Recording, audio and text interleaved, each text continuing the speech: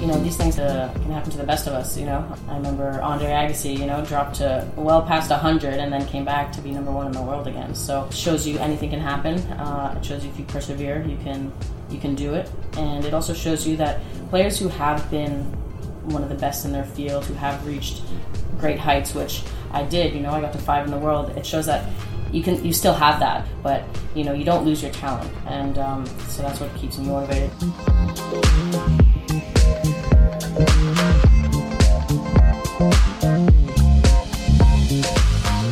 Hey everyone, I'm Jamie Lasanti and I'm hosting this week's SI Tennis Sports Illustrated podcast. We're doing an out-of-studio kind of special podcast today. I'm filling in for our regular host, the legendary John Wertheim, who is traveling the streets of New York City doing lots of stuff for UFC 205, which will be here on Saturday. But once again, in his absence, we have a very special player guest. And so get right into it. Eugenie Bouchard, how are you? Hi, thank you for having me. We can start at the top. We are here in New York City, but let's talk about where you are at yourself. It's November, kind of the end of the season. What's happening with you right now? Yes, exactly. I just started my off-season. So in tennis, it's pretty short, but we still get, about 2 months off. And so I'm actually in my time really off. And then in about a week or two, I'm going to have to start training again and getting ready for the 2017 season. And when you travel like this, when you go from, home or, you're here in New York City for a week, how much are you actually sticking to a training plan? Or is this more kind of like the time where you get to decompress a little bit, enjoy yourself? Yeah, no, right now is really actually more the time where I'm not doing anything physically. That is, I have about 3 weeks of that where I can really take time off, go on vacation a little bit. I visit my family all the time in Montreal.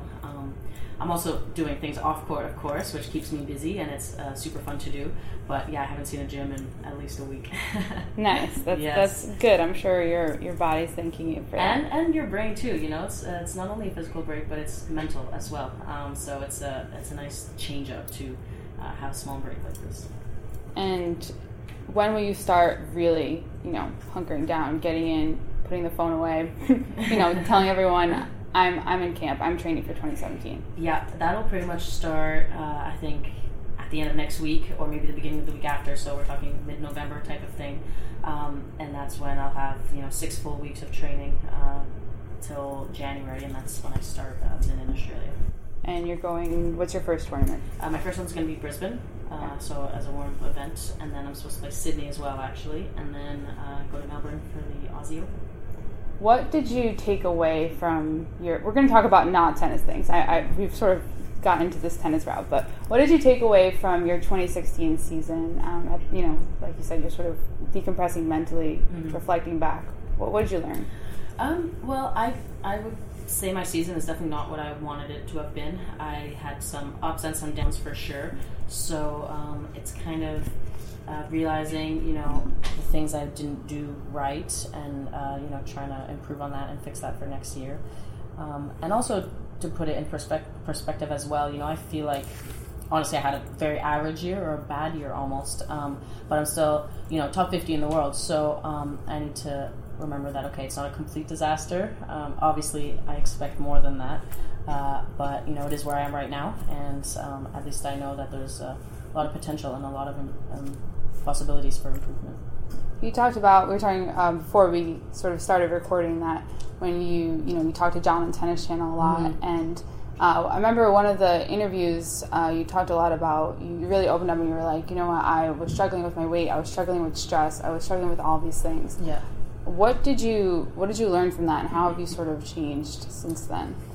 Yeah, well, definitely, I had an amazing 2014, and then the year after that was full of pressure and expectations and all those horrible anxiety feelings of, just trying to live up to kind of what everyone else around expects of you.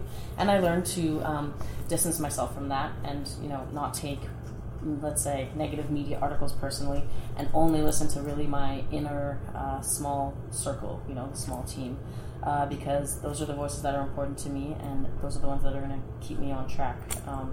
And if I keep doing what's right and I keep following that plan, then inevitably I'll get back to where I was and hopefully better. I want to talk a little bit about your team and your circle.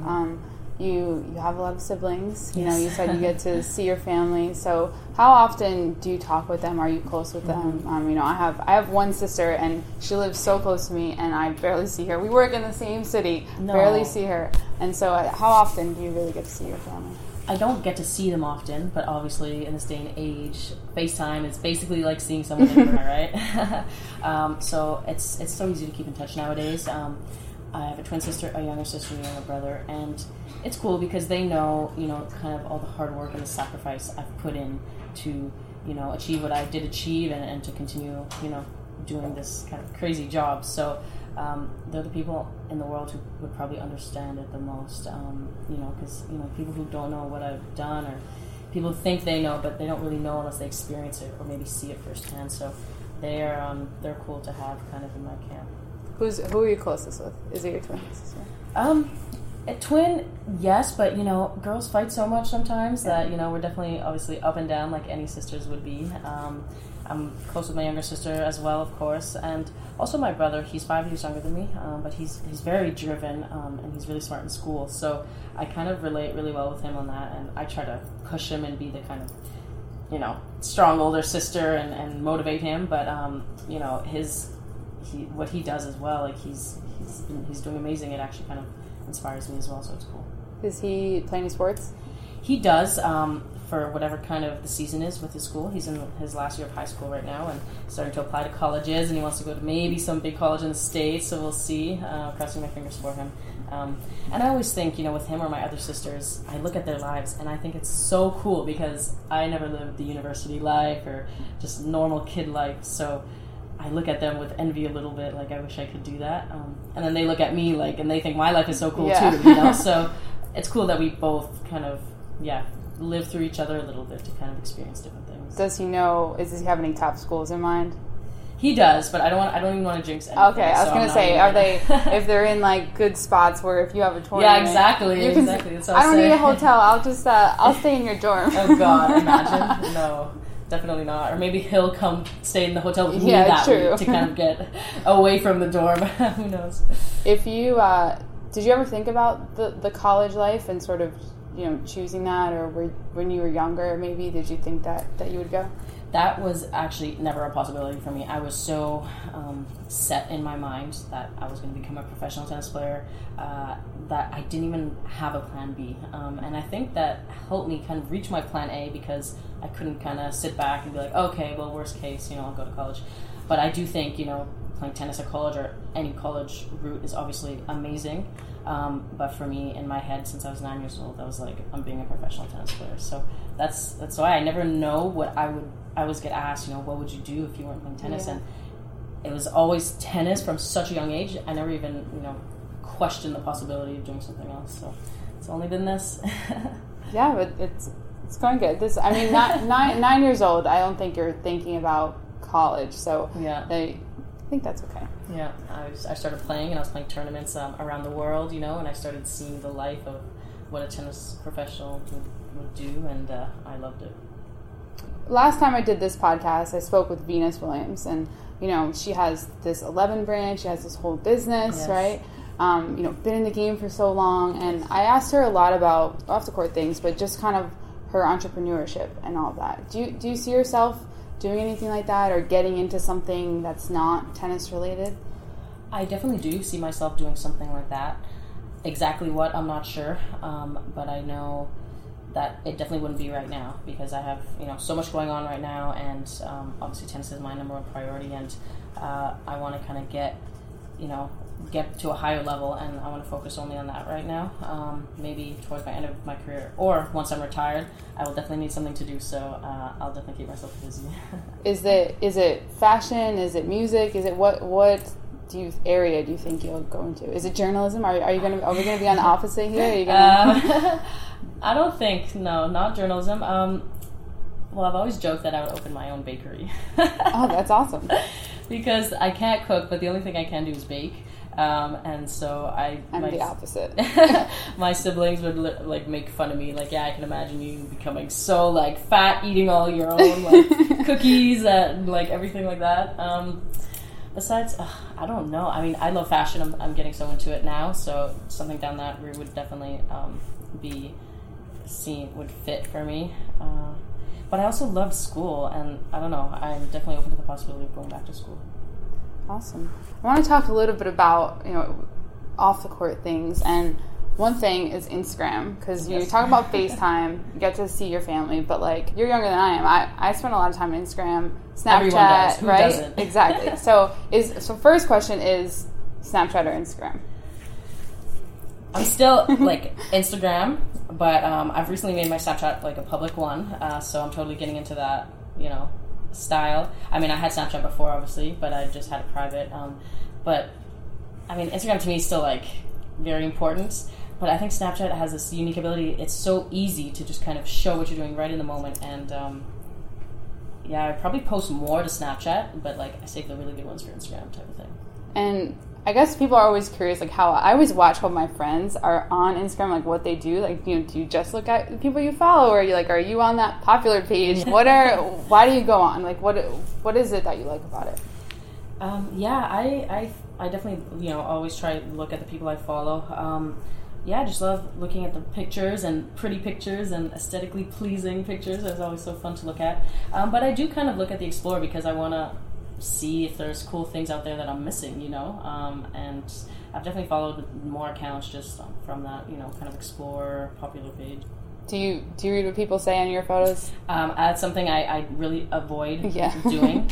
And once in a while, I'll have like a friend or my brother or something will screenshot like a super hilarious one or like a super horrible one and send it to me as a joke. And so sometimes I know from that, a little bit sometimes what comments are like. But no, I mean, I could not read through that. I would, it would be too hard mentally to go through that. Well, I'm sure you'll get lots of Instas. We're in New York, so perfect moment. It's never ending, actually, in New York City. We are in New York City with Colgate. Yes. And so I want to talk a little bit about that campaign because I think it's not what people think because it has to do with strength. And so talk a little bit about your partnership with them. It's one of many sponsorships and partners that you have. Yeah, I was so excited to partner with Colgate this past summer.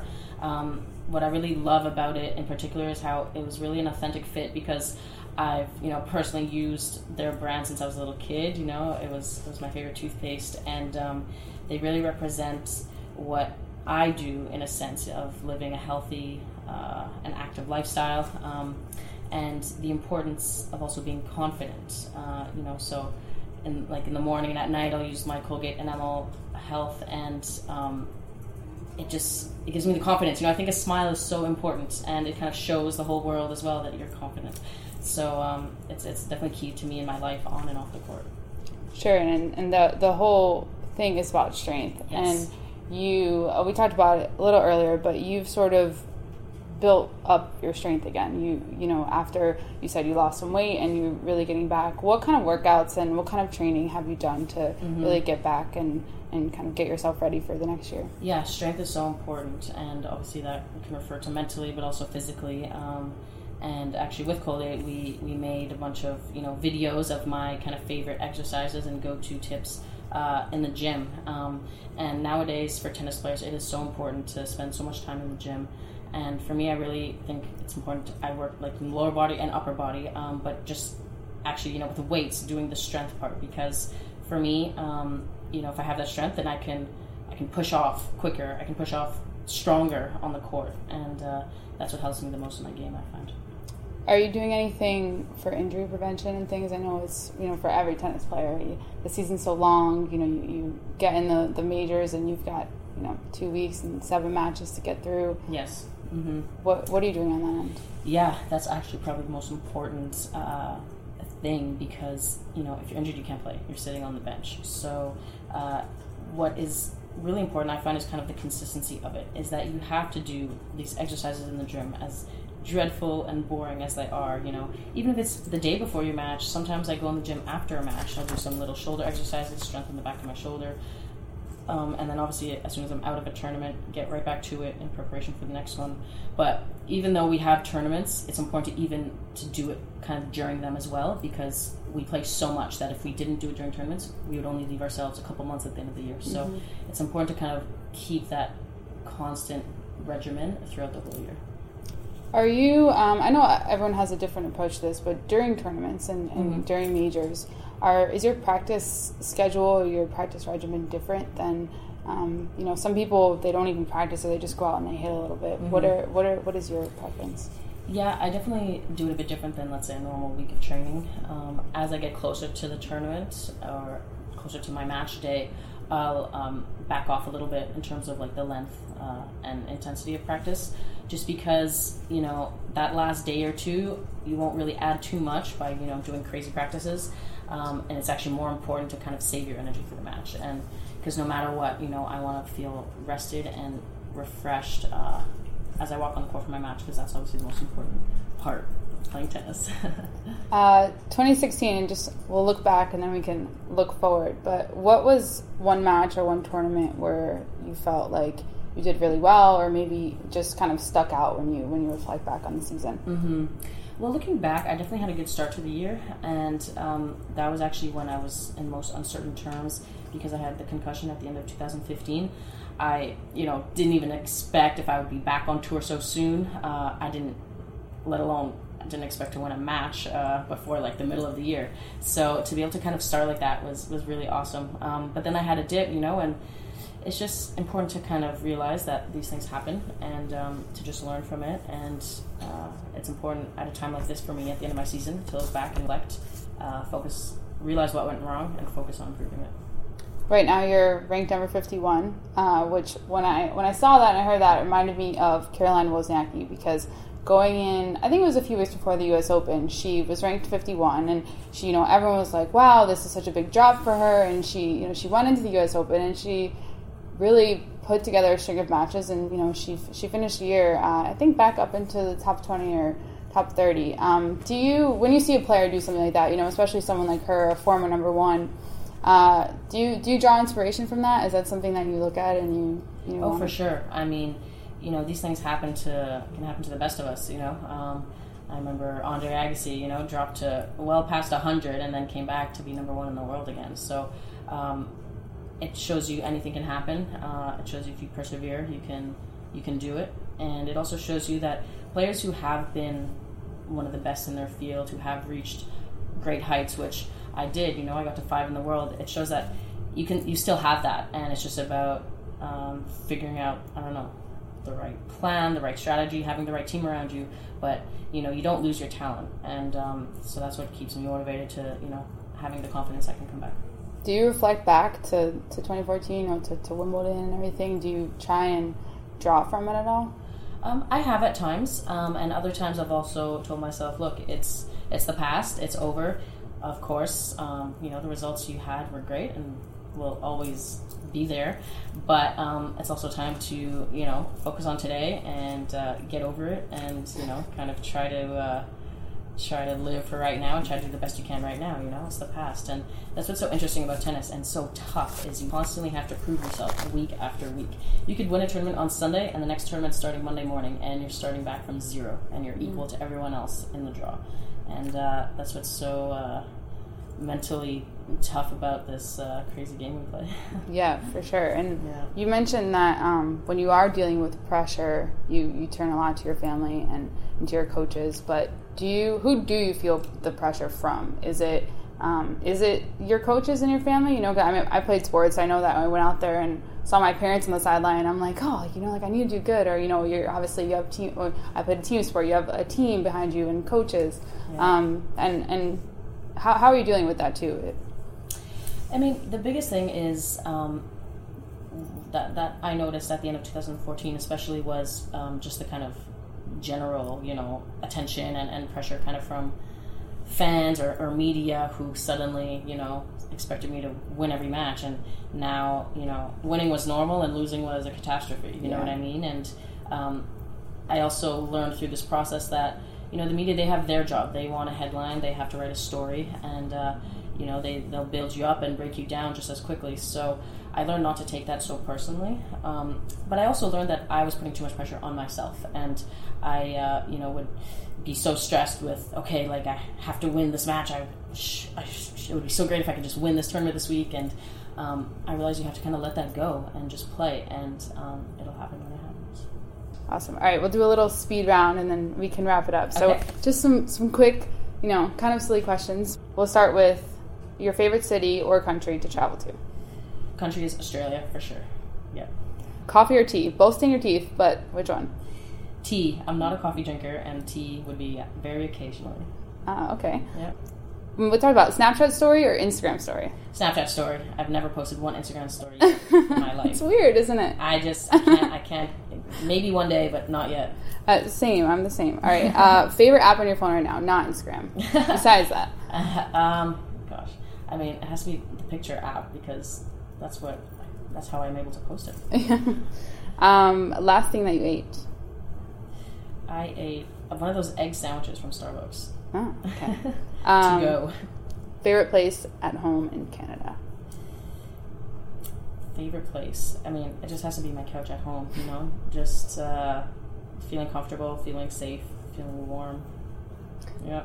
Are you heading back to Canada tomorrow? I will go back for a little bit, and then I'll start training. I actually live in Miami, so I'll visit my family a little bit more, and then go back to the grind. All right. Well, thank you so much for kind of joining us, and we wish you the best of luck in 2017, and we will see you in Australia. We will. Thank you so much for having me. Thanks.